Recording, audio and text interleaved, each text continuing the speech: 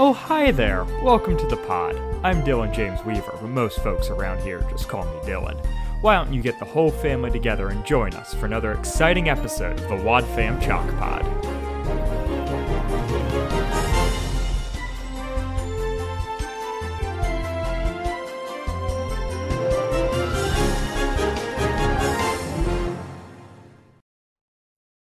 Hello and welcome to the Wad Fam Chalk Pod. I'm Dylan Weaver. And I'm Andrew Sabo. Man, I'm bringing so much energy, and Andrew's just like, and I'm Andrew Sabo. That's my bad. You know, I started taking ashwagandha route, and I'm just like, I'm riding this real chill train right now. There's just so much less cortisol in my brain right now. It's great. Wow, that does sound like a market improvement for Andrew Sabo. Yeah. Oh, yeah. I need the help. Whereas I am on all the stimulants. Hey, yeah. No, that's a joke. I'm not. I'm just high on life. Oh, Is that I think that might be worse. Nothing like being high on life in October of 2020. Yeah. It's great. That sounds like a bad trip, brother. All right. So, we're talking about episode 853, The Good in People. Indeed. This is... I have feelings about this episode, and they're very conflicted. I don't think mine are conflicted. I think mine are just negative. Okay. That's good. Because that validates the part of me that did not like it. I'm okay with liking it a little bit. So, this is an episode written and directed by Phil Lawler. That shows. I want the record to show that I didn't say that. Andrew did. I just thought it. I'm just giving you a hard time, Phil. It's a good episode. Not your best, but good. This episode, now thanks to Gianna, we have this information first released on the Adventures in Odyssey Club on August 2nd of 2018, and then aired on the radio November 3rd of 2018. Wow. Thanks, Gianna. I know. I love having that info. It makes me feel so warm nice. And fuzzy. We're just all friends helping each other out. Yeah, it's a great look time. at that. It is track 4 on album 65, Expect the Unexpected. And the unexpected is Mystery Men. I think from the picture, it's someone choking on puzzle pieces? Yeah, I thought they were jelly beans, but I'm just hungry. Oh, so no, actually, I think you're right. I think that they are not puzzle pieces. I think they are candy that is color sorted. Wow. I don't know. I haven't listened. Maybe they're marbles.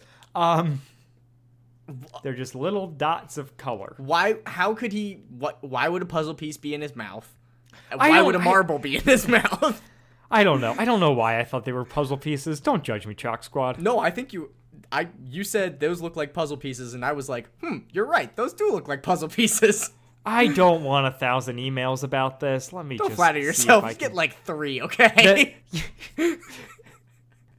Oh, wait. It looks like the description... Olivia Parker and Zoe Grant look at Jay Smouse as he chokes on jelly beans. I stand victorious. Did you say they were jelly beans from the get-go? They were jelly beans from the get-go. All right. Andrew has officially bested me. Odyssey I want the record loves to state jelly that. beans. I don't know why. I mean, I love jelly beans. Yeah, me too. Big fan. Solid. So all of that was a tangent about the cover of this album, which is not taken from this episode. Yep. So I'm The Good in sorry, People. everyone. We're talking about the Good in People. It's the next Rydell Saga episode. Yeah.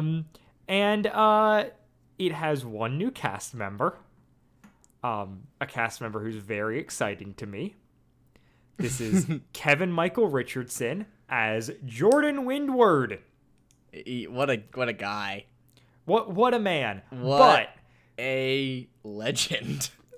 Kevin Michael Richardson, truly a legend. Tell me, what is he from? So he has 531 IMDb credits. Okay. Anything as a voice that I actor, would recognize? mostly. Andrew, this man ran like a good portion of my childhood. Go for it. So, most notably, for me, again, go look for yourselves, folks. Find your own things to bond to. But for me, the man voiced Gantu on Lilo and Stitch. Really? Yes. Okay. All right. I'm in. He was Gantu. That's awesome. He also voiced Jabba in the Clone Wars. Really? Okay. Yes. Okay. And then so those are my childhood obsessions that he was involved in. And then the other two big ones for me that are a little bit more recent that I care about are a Young Justice credit. He continues to voice Martian Manhunter and Mal Duncan in that show, which I love. And he was Sheriff Blubbs in Gravity Falls. Hey, I just got into Gravity Falls. Well, I can't say that. I watched like half of season 1, liked it, and then I guess got distracted by Breaking Bad. I think that's how that went down. Come on, man. I like Gravity Falls more than Breaking Bad. Wow. The worst take. Wow. I mean, no, I don't think that's the worst The thing take. is, Gravity Falls is like probably like right up there with Young Justice in my favorite animated shows of recent history. And he plays Rosie in F is for Family. That's awesome. There you go. Wow, There's he an Andrew does one. everything. I told you, man. He's been working since the 90s, and he has 531 credits, and most of them are recurring characters in series. Wow. This guy is just he's a hustler. Yeah. And how did they get him? I don't know. Was he they just got him in the for studio? Jordan Windward. Yeah. Yeah. Yeah, maybe he was already at Salami recording one of these other shows that he's involved in. And they were just like, hey, can you come in and sound ominous, but in a cheerful way? And he was like, Thanks. I've got you. Yeah. It's one of those things where it's just like, man, voice actors, good. They do well. Like, I could kind of be like, okay, Martian Manhunter, Gantu, Jabba. Like, I kind of get how those could be the same guy. None of them sound like Jordan Windward at all. No. Also, Gantu! Yeah, Gantu. I'm so excited about Gantu. I'm really glad that you're excited about Gantu because wait, Gantu's the fat one, right? Yeah. Yeah. I was Yeah. never super into Lilo and Stitch. I've only seen it like dude. 3 or 4 times in my life.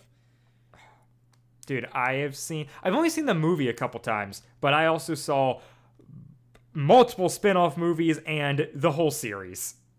Yeah, I did see the whole series. Oh, the series is the best. It's so good. Anyways, maybe we'll start a side podcast. Where we go through Lilo and Stitch. Yeah. Only if we get signed exclusively with Stitcher Podcasts, all right? It'll be great. Lilo and Stitcher. Yeah! That's what I'm talking about. Oh, boy. Patreon exclusive. All right. I think I'm going to roll the promo then. Yeah, I guess that's what we do. Let's do it. On the next adventure in Odyssey, Olivia makes a bold promise to the drama club. What promise? Nothing big, just that we would all go to the drama festival at the state capitol. But raising money for the trip might be a problem. I may be able to help you. I don't know, I just find it a little strange that I need money and you suddenly appear and are ready to give me some. Is this offer too good to be true? Find out on the next adventure in Odyssey.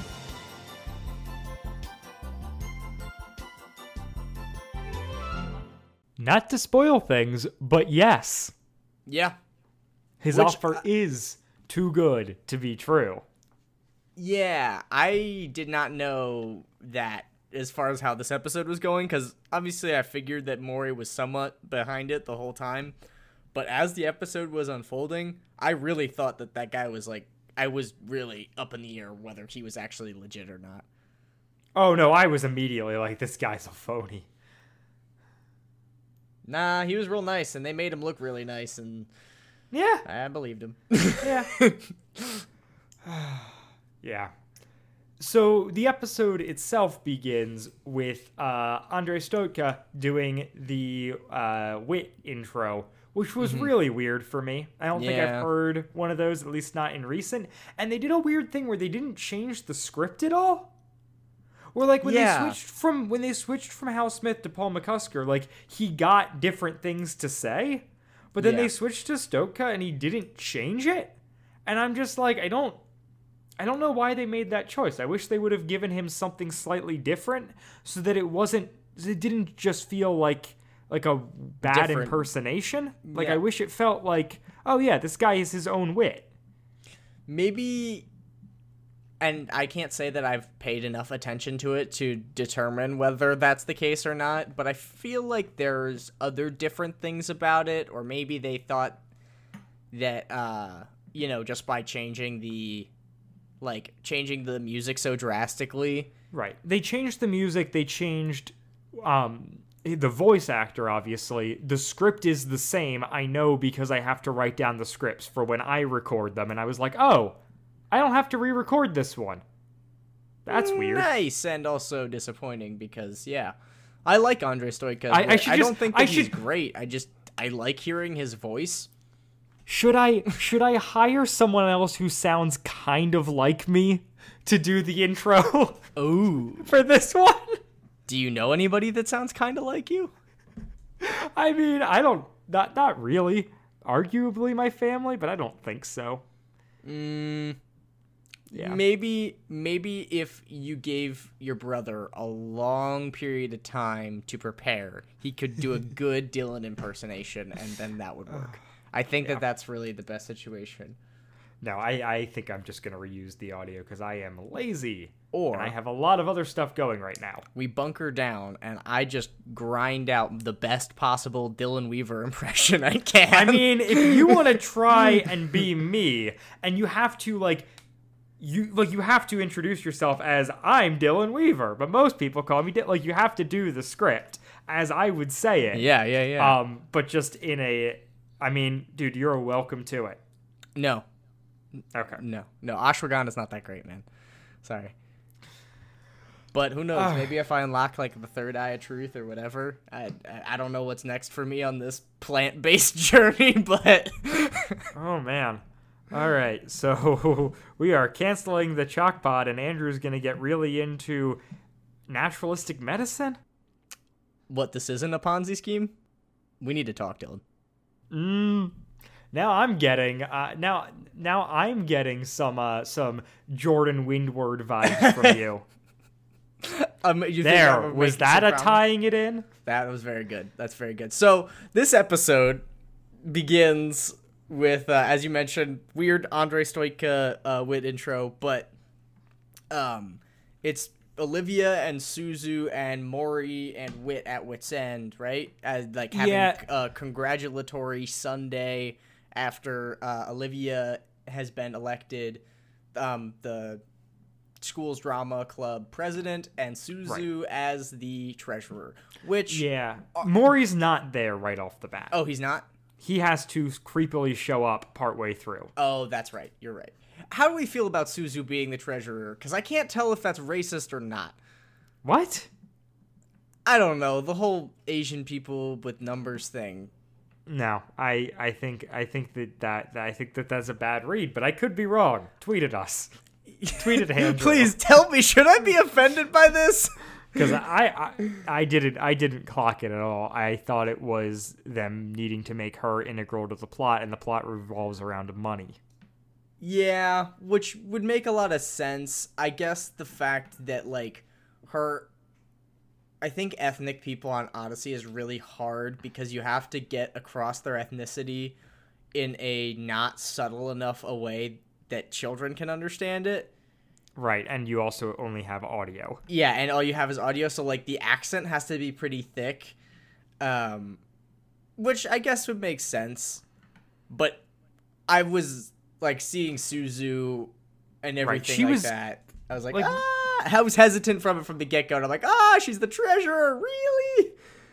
I mean, we haven't really talked about it, but, she had to have been adopted when she was rather old. Yeah, which is an interesting wrinkle.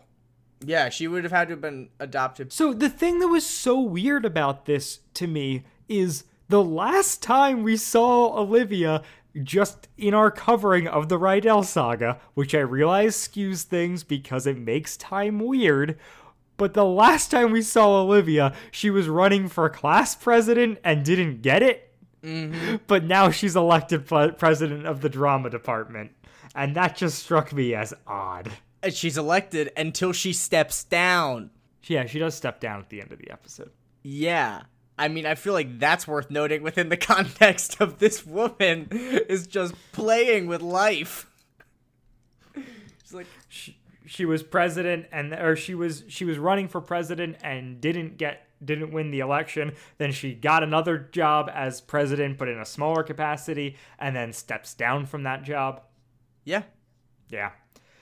Right. I mean, so all for the sake of plot development, you know what? Right.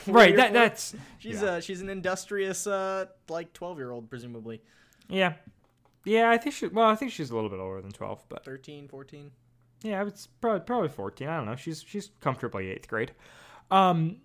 We find out there wasn't much of an election. Olivia won pretty easily. I guess she was technically running against Zoe, but it didn't seem like she really. It seemed like everyone just elected her, and there's more on that later. But the one thing that Olivia did to do this is that she promised that they would get to go to the state drama festival. Yeah. And so this whole conversation is them sitting at the counter at Wit's End talking with Wit, which is just like, oh yeah, that feels good. I like that.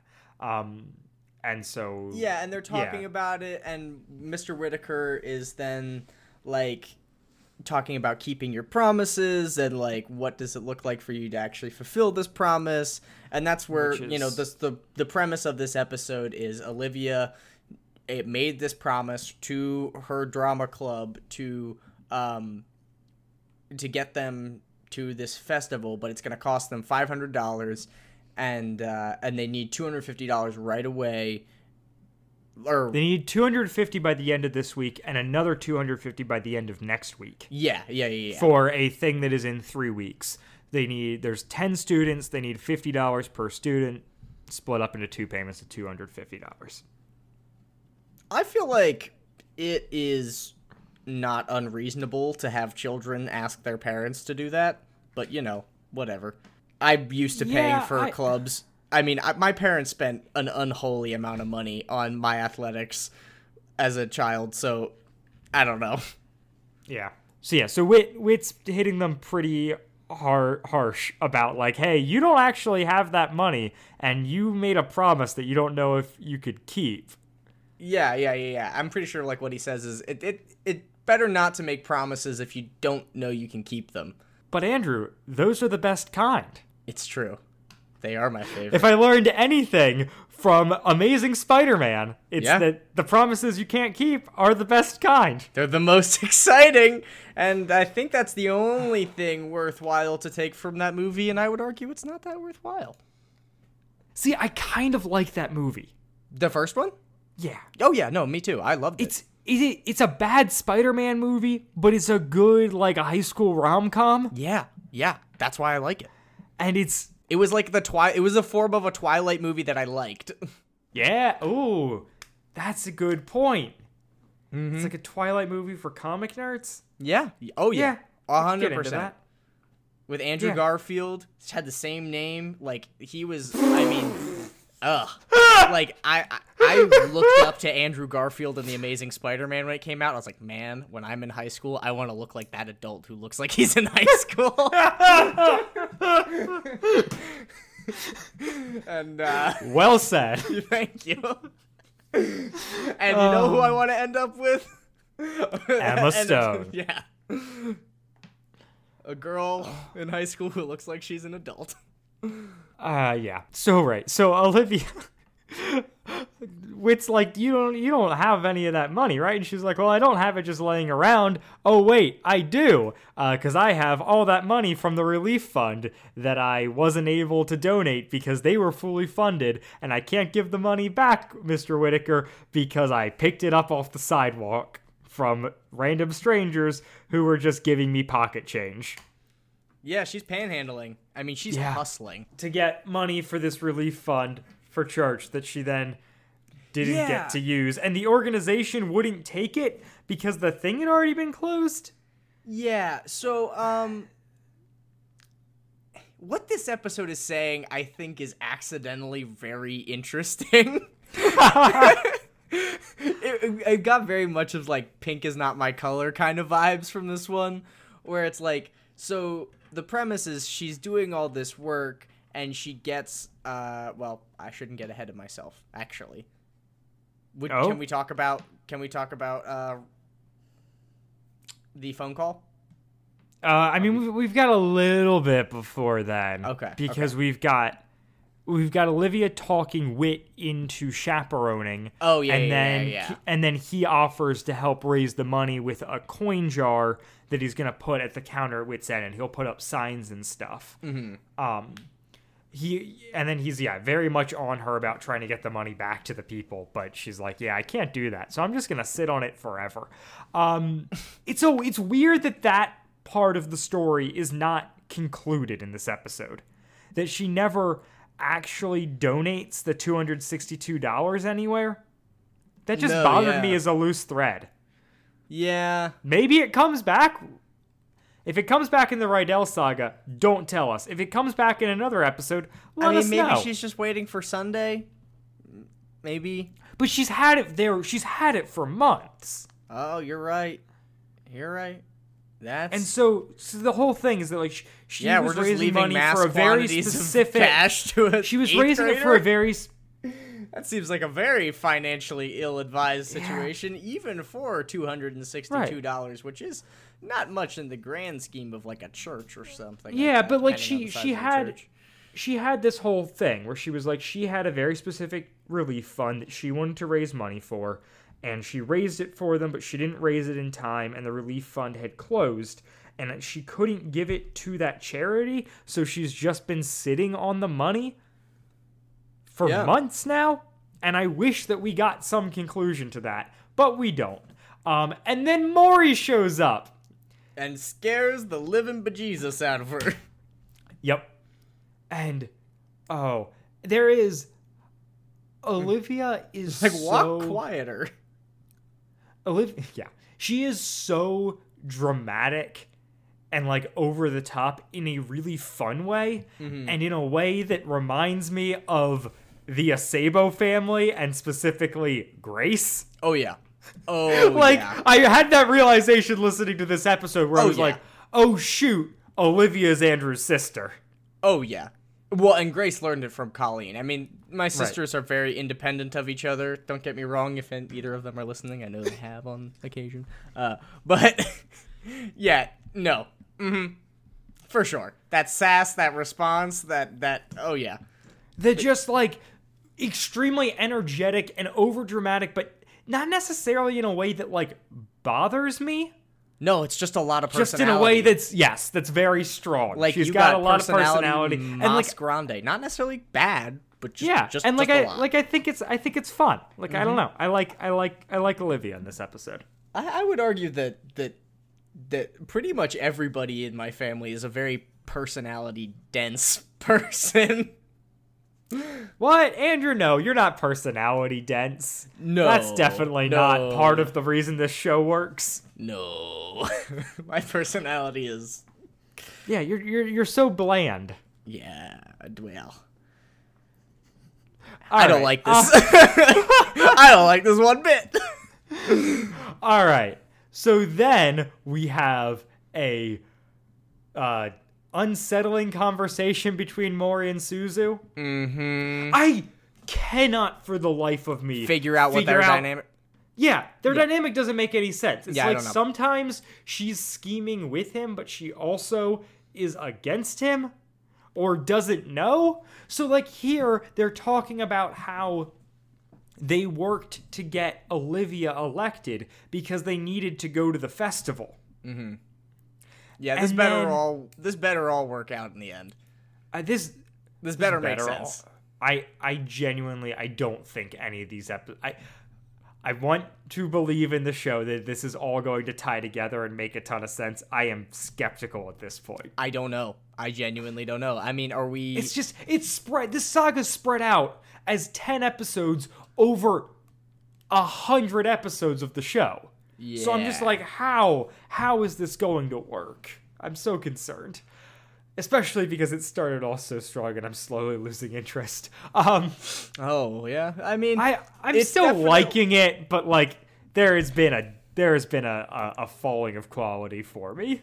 Oh yeah. It's well, these episodes just haven't been as strong. The last episode was good. It was just meh. convoluted. Yeah. I mean, it was a solid 3 out of 5 stars. It's just we had some 4 or 4.5 stars before that, and it's unfortunate. Yeah. So right. So here's the thing. Mori and Suzu got Olivia elected because they need to go to this festival. Yes. They manipulated the election, an election that involved 10 people. So, like, not much manipulation, but this is also kind of Mori's thing. Then, right. So I guess the Zoe was the other person that they could have catapulted to the win, but they didn't because they knew Olivia would get them to the festival. Yeah. And then Mori laughs sinisterly, and Suzu calls him out for it. Yeah, and Suzu's like, you better not be involved with this. And then Mori's like, I just thought of something funny. Like that's it. That's his that's his explanation. Right, because Suzu's like, something funny. Suzu's whole thing is there is no money in the fund, which she didn't know before she was treasurer. And so when she backed Olivia to get to the festival, she was like, oh, we probably can do it for the money. And now she's looking at the books and is like, okay, this cannot happen. We don't have any money. Yeah. And then, Andrew, do you want to explain the scene that follows? Well, she gets a phone call from, and by she, I mean Olivia, on her presumably cell phone. Yep, it's her cell phone. It's established as canon later. It is really weird to me. Still. Yep. Odyssey 8th graders having cell phones, but these are the times we live in. I know they are. Okay, we gotta expect the unexpected. For better or for worse. Get out of here. On the air. On the air. Off the air. Along for the ride. Jeez. Eugene returns. This episode. So the thing that's so weird is, like, I understand that it's relevant to the times that an 8th grader has a cell phone. That makes sense. However, Odyssey has never really been relevant to the times, and especially, like, focus on the family and just, like, conservative Christianity in general. The idea of, like, that, like, a middle schooler having a cell phone doesn't feel like something that they'd be that into. Yeah. I mean, well, I guess this came out in 2018. This came out, and right. I guess they might have caught up enough that, like, they think that it's reasonable for kids to have cell phones starting in middle school, which I feel like I had a cell phone in middle school, and, like, yeah, I think it's unfortunate that kids don't have to work for the stuff that they have as a child, depending on the circumstance, but, like, I definitely understand the fact that it's just incredibly practical and helpful and safer for your child because, you know, you can track their location depending on what's going on, constant communication, you know, security, I don't know, just helpful. I got a cell phone when I was a senior in high school. I got one. I got a slide phone when I was 13 because my parents kept leaving me at soccer practice. I feel like we've talked about that before on the podcast. Anyways, Andrew, have. So speaking of the safety of cell phones, what happens with Olivia's cell phone? She gets called by a stranger, and the stranger wants to give her money. And the stranger sounds delightful and could be potentially trustworthy, but also scary at the same time, which is just a testament to the wonders of the voice acting of the gentleman that we mentioned before, whose name I forget, who voices Rosie on F is for Family. Kevin Michael Richardson. Thank you. Absolutely. Yeah, no, that's what I'm here for. Just call me Wikipedia. I'm feeling ukulele. Call back. Yeah, so I don't know how I feel about this. I'm listening to it. I was like, okay, I wanted to believe him. Basically, what he's doing is he's offering to match the money that she raises, and rightfully, she's skeptical.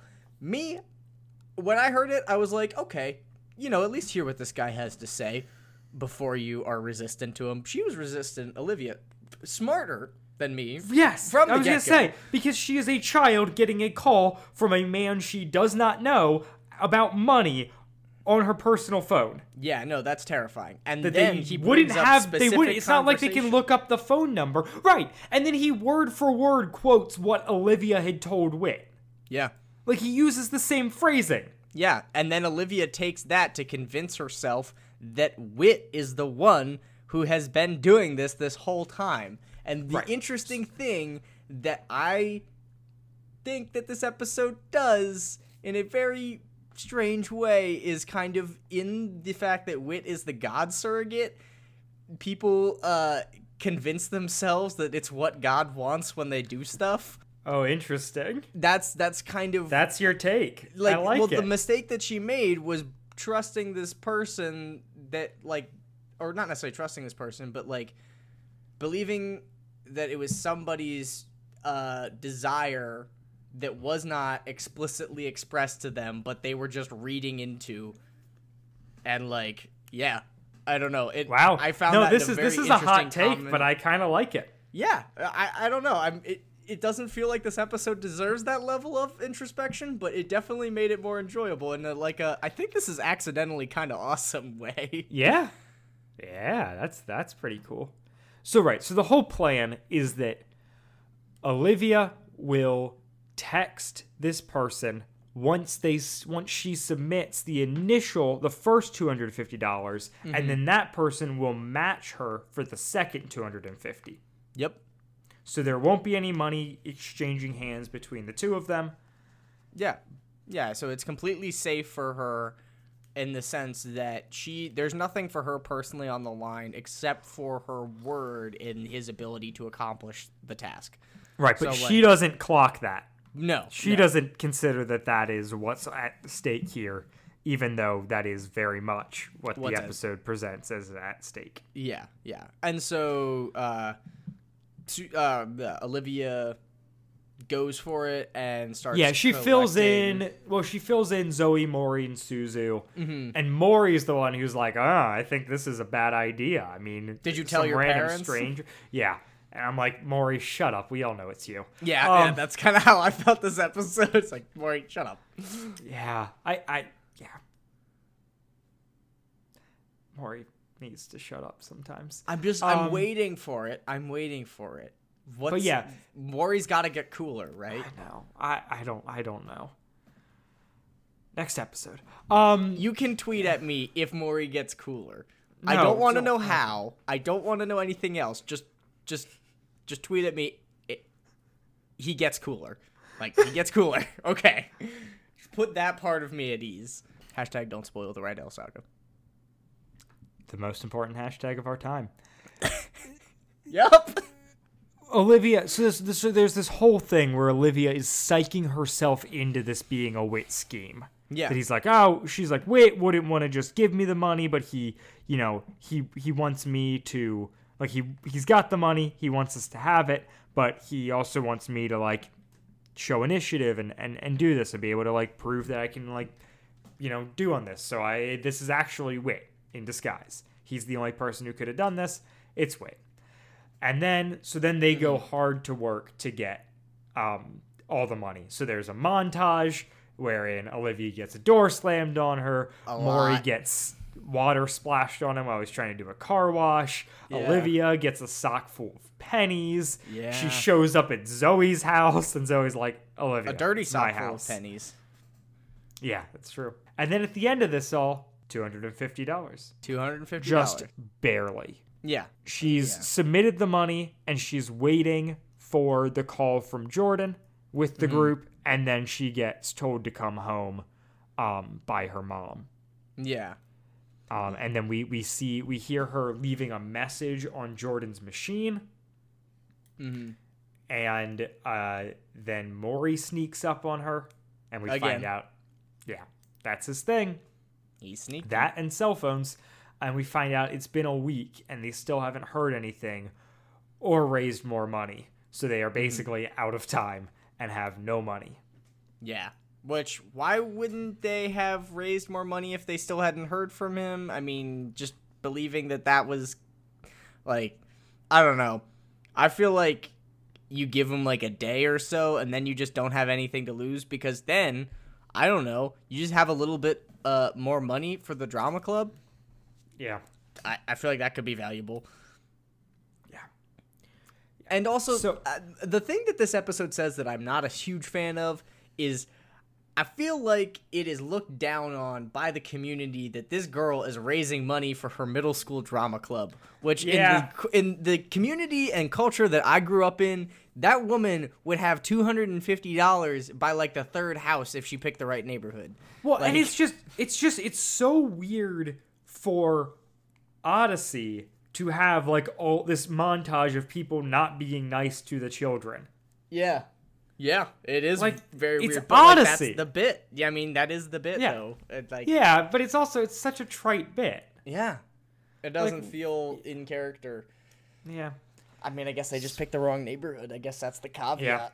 They're eighth Yeah, graders. they should have gone to wherever Eric Colburn lived. Yeah. Or just pick a local school district that has a lot of money. Yeah. Just go over to, I don't know, the Connellsville district. Just stay out of Oswald Heights, Yeah. So maybe Odenton. And so oh wait, Richland. The joke was Richland. Of course the joke is Richland. I hate myself. I'm sorry. Wow. That's the left hook, Richland. Wow. That's the Yeah. rich place. Okay, cool. Yep. There was an Odyssey name. that's that a had real Rich in it. forest It was mountain. right in front of me. It is a real forest mountain. Dang That's it, a Andrew. real Thanks for trick. making the joke better. Real Trickle Lake situation we got here. But no. Richland! No old West Fun World. No. Okay, so She gets the money. what? No, she doesn't have the money. No. She has. Yeah, So she has the $250. she's still convinced it's Wit. After a week goes by and they still haven't got it, so they go to Wit's End. Maury tries to order coffee, and Wit shuts him down and says, "No, you have to go to a coffee shop for that," which is a 'Cause he gets weird a- bit. Yeah, he gets a coconut milk dark chocolate macchiato. Yes, I remembered it because I was like, that drink is probably not as fancy as they think it is. And the truth of the matter is, it's not. It's just a latte where you put the sauce on, or you put the espresso on after the milk foam. That's it. That's Right, what but macchiato is. But he is a child trying to sound fancy and order coffee at Wit's End. Also, that's probably terrible because coconut milk does not steam well and does not make a good macchiato. All right, so like eighth grader Maury, get out. Yeah. Cashew out. milk or almond milk, not coconut milk. Mm-mm. Okay. And this has been Milk Corner with Andrew. I don't know how I feel about Milk Corner. And Can you imagine? We got Milk Corner. A recurring corner bit. just for milk. There's no fridge in the corner. No, just crates of milk. It's gonna spoil. Gotta drink it fast. Why is that the joke that got me? I don't know. It's because we're both hungry. So Olivia lays it on really thick with Wit about this whole about the whole money thing. And Wit's like, "Oh yeah, I've got the coin jar here for you." And gives her the $20 that they collected. And Olivia is kind of freaking out and being like, "Well, wait, but you would have had to." But the thing I appreciate that it does is that she figures it out without out loud accusing Wit of it. Like, Wit doesn't know the mistake that she made, and I just am glad because it just saves my secondhand embarrassment a wee bit. Oh yeah, no. It totally does. The whole, and you can hear it in her voice of her being disappointed. He's like, "Oh yes, I'll get the money. And then he brings it out, and I was like, "Oh man, he's not gonna have the money. There's no way this is what she thinks it is, right?" Yep, it's the coin jar. Yeah, it's just clank, probably $12 and change from the ice cream that Wit actually sells for money, which apparently is every not child he serves. I don't know. Yep. Yeah.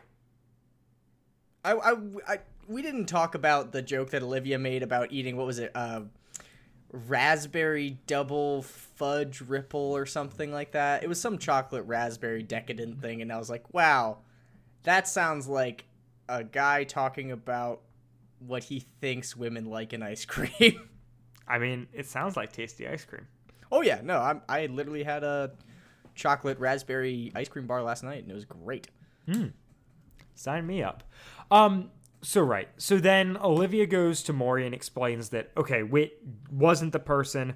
We're not going to have the money. We have 2 days. We have $230 to raise. And Maury is like, oh, any chance you just have that money laying around? Yeah. And then I was like, okay, I figured out the point of this episode at this point. I was like, okay, I think I got it. Mm-hmm. This was Maury's plan. He wanted to show, like, he wanted Olivia to fall short so that he could say that, like, oh, she's, like, like, he put her in this situation so that she will use that money to prove that, like, she is corruptible and doesn't really, like, practice what she believes. And I was like, I am so convinced that this is Maury's thing, and this is, like, now I'm like, this is the lens at which I'm going to view Maury through going forward, which is that, like, he's trying to, like, prove that these people are not as good as they seem in this perfect little small town. Yeah, oh no, that's 100% it, yeah. Well, and the episode confirms that quite well, and I felt very validated. You should. At Chalk Squad, I would like for all of you to give Dylan one validation for him guessing it before the episode was over. And yeah, otherwise, like, I don't know where you were at theory-wise, but I, from the get-go, was like, Maury hired this guy. Yeah, oh yeah. No, I made the mistake of, I listened to it on the OA Club, and, like, just by tapping on the episode to select it, the summary came up, like, a little bit. Oh, no. And it, like, spoiled just the fact that it was a Maury plan. And I was like, ah, man. Hey, don't do that, AIO Club. It's okay. I mean, it's not really okay. It's kind of disappointing, actually. Yeah. All right. So then Suzu and Zoe show up at Olivia's house, and we find out that the fee has been paid, that they're going on the trip. And Olivia's like, it was paid by an anonymous donor, and Suzu and Zoe are like, dude, why did you give the relief fund money? Like, that obviously is what happened. And I, as the person listening, was like, that obviously is what happened. Yeah. So I don't know at all. Well, and my thing was, I didn't even necessarily know where she had gotten the money or what had happened, because I didn't connect it with the relief fund. I was like, okay, whatever. Like, I just assumed that she didn't. My mind went to, oh, this is kind of like Breaking Bad. But I don't think that she cooked meth for this. And then I found out the answer, which was she took it out of her college fund because she had a promise that she needed to fulfill. Yeah, so she shows them the $262 for the fund, being like, hey, didn't take this. And then I was like, I paused it at that point and was like, all right, I got it. Olivia sold something expensive to get the money. It's going to be like a I don't know, kind of like a Gifts for Magi Guy kind of deal. Yeah. You like that I said that rather than Gift of the Magi, which is the real story? Odyssey has screwed me. It's not the real story. Nah. No, it's about hair Will and Ryan. a tortoiseshell coat or hairbrush and Will Ryan. Anyways, so they're then like, okay, Suzu and Zoe are like, so how did you do this? How did you get the money? And Olivia's like, all right, I took it out of my own college fund because I knew I needed to keep the promise. I talked to my parents. They were like, yes, this is the right call. And because it's my own money, I was allowed to do it. And so that's what I did because I needed to keep my word. So you guys all enjoy the trip.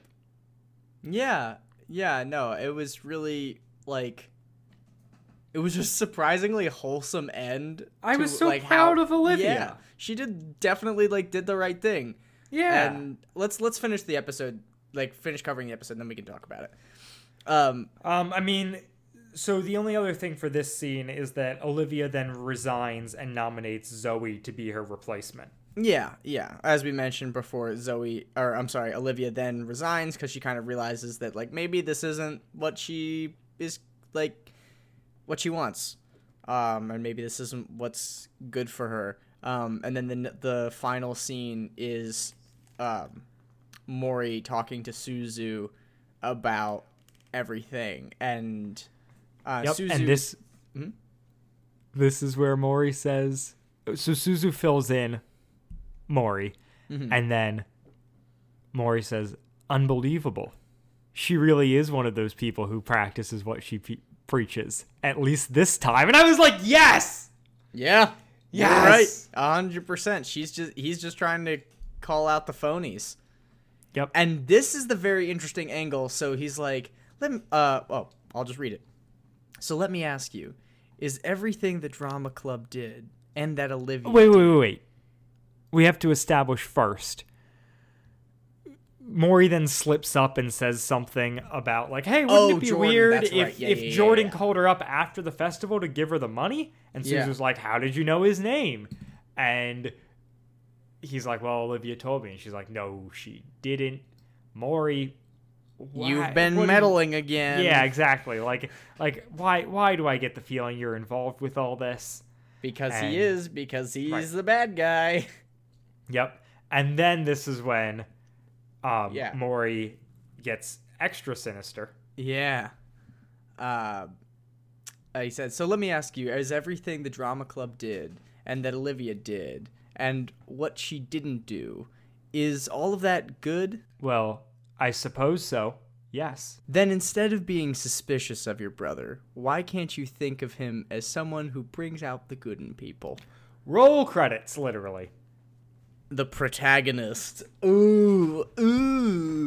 It's a very interesting character angle. I don't know how I feel about it. Oh, I mean, I don't know. He's wrong. Like, the idea that, so like the idea is like, yeah. So like, they needed to go to this festival, and he was pretty well convinced that Olivia could make it happen, and she did. So that's a win in my book, and I'm a good person, and yeah, and I'm like, no, dude, you still lied to her. You still really suck, and you're being manipulative, a great, and I don't. Wonderful voice actor to do so. Yeah, I can't believe him. Why would he use him like that?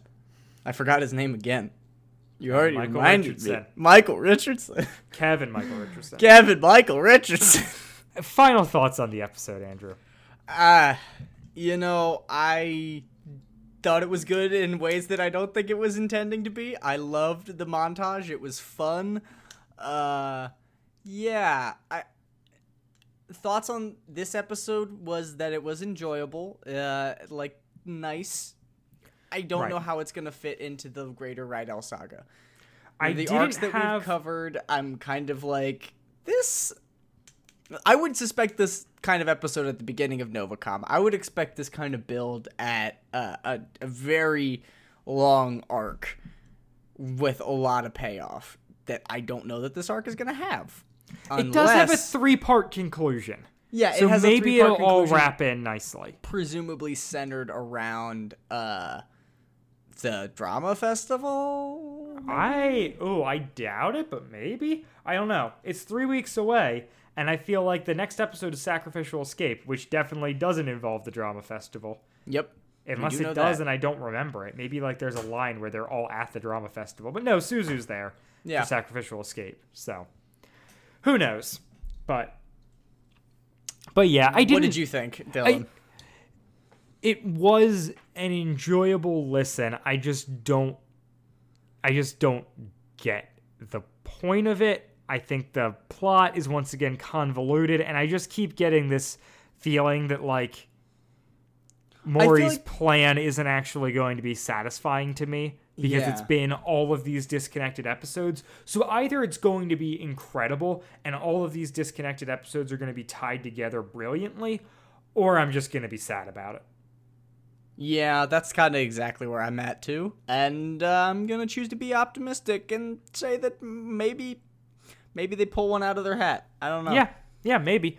The other thing I wanna bring up here at the end that I did find out through Lee and Gianna is the fact that all of these there were like articles and like stories within the Clubhouse magazine, which is focused on the Family's Kids magazine, that go along with this whole saga and like have like other stories that I guess tie in to some extent. Spent a decent amount of time trying to find out if there's any way to buy back issues of Clubhouse on the internet to get those, or if anybody had reposted the stories or anything like that. Wasn't able to find anything, so hopefully like it's not one of those things where we really like lose out by not having access to that. Because if it is, that's gonna bug me even more. Yeah. If it's like, hey, really crucial to you enjoying this is like random articles in a magazine for kids. But also, I mean, I don't know, it's brand integration, I guess. Well, and they definitely have done that. And what I kind of wanted to say about the Rydell Saga is I think I would really, really enjoy it if I was listening to it non-sequentially. You're saying like if you were listening to it in real time? Yeah, not even necessarily in real time, but like if I was not listening to just the Rydell Saga. If I was just listening through all the albums sequentially and I heard the Rydell episodes, I feel like I would probably enjoy them more. That's like, maybe true. This like we're definitely recurring cast of characters. Blah, blah, we're definitely setting ourselves up for failure in some ways. Well, we've covered Blackguard and Novacom, and those are 2 30-plus episodes. Right, they're really involved arcs, but they also like we know the greater context around them. Yeah. When we are talking about like Darkness Before Dawn stuff, we're able to reference a bunch of Eugene and Katrina stuff because we just have that in our back pocket. It's true. We know none of the greater context here, which is maybe working against us. Yeah, I think you make a very, very strong point, and I'm very comfortable ending this episode on my lack of knowledge. So, all right, I'm willing to go out on that. Anything you want to plug, Andrew? Just the plug the Chalk Squad. You guys are great. I met somebody at school, and who was a fan of the podcast, and I met him because of that, and that was really cool. Yeah. So I just want to say that I'm really thankful for all of you guys who listen and care about this weird show that me and Dylan make. So thank you. Yeah.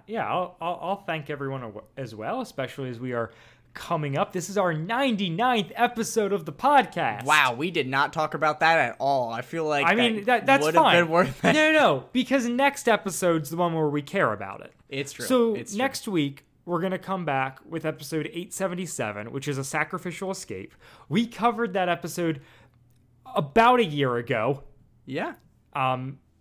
Literally like give or take a week.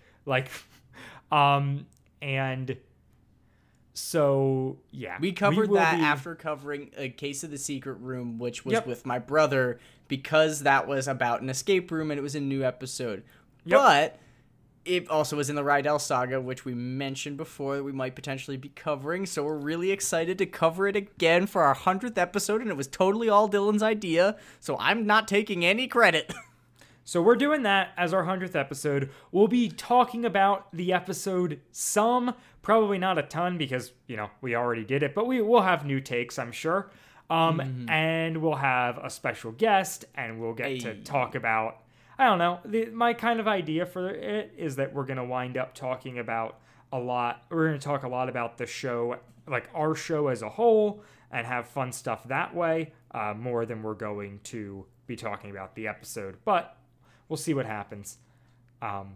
Thank you so much. We'll see what happens next week. With episode 877, A Sacrificial Escape. Again. Bye, guys. Bye, guys. WadFam Chalk Pod is a presentation of the Linux Podcast Co-op. Follow the podcast at WadFam Chalk Pod on Twitter and Instagram, or email us at wadfamchalkpod@gmail.com.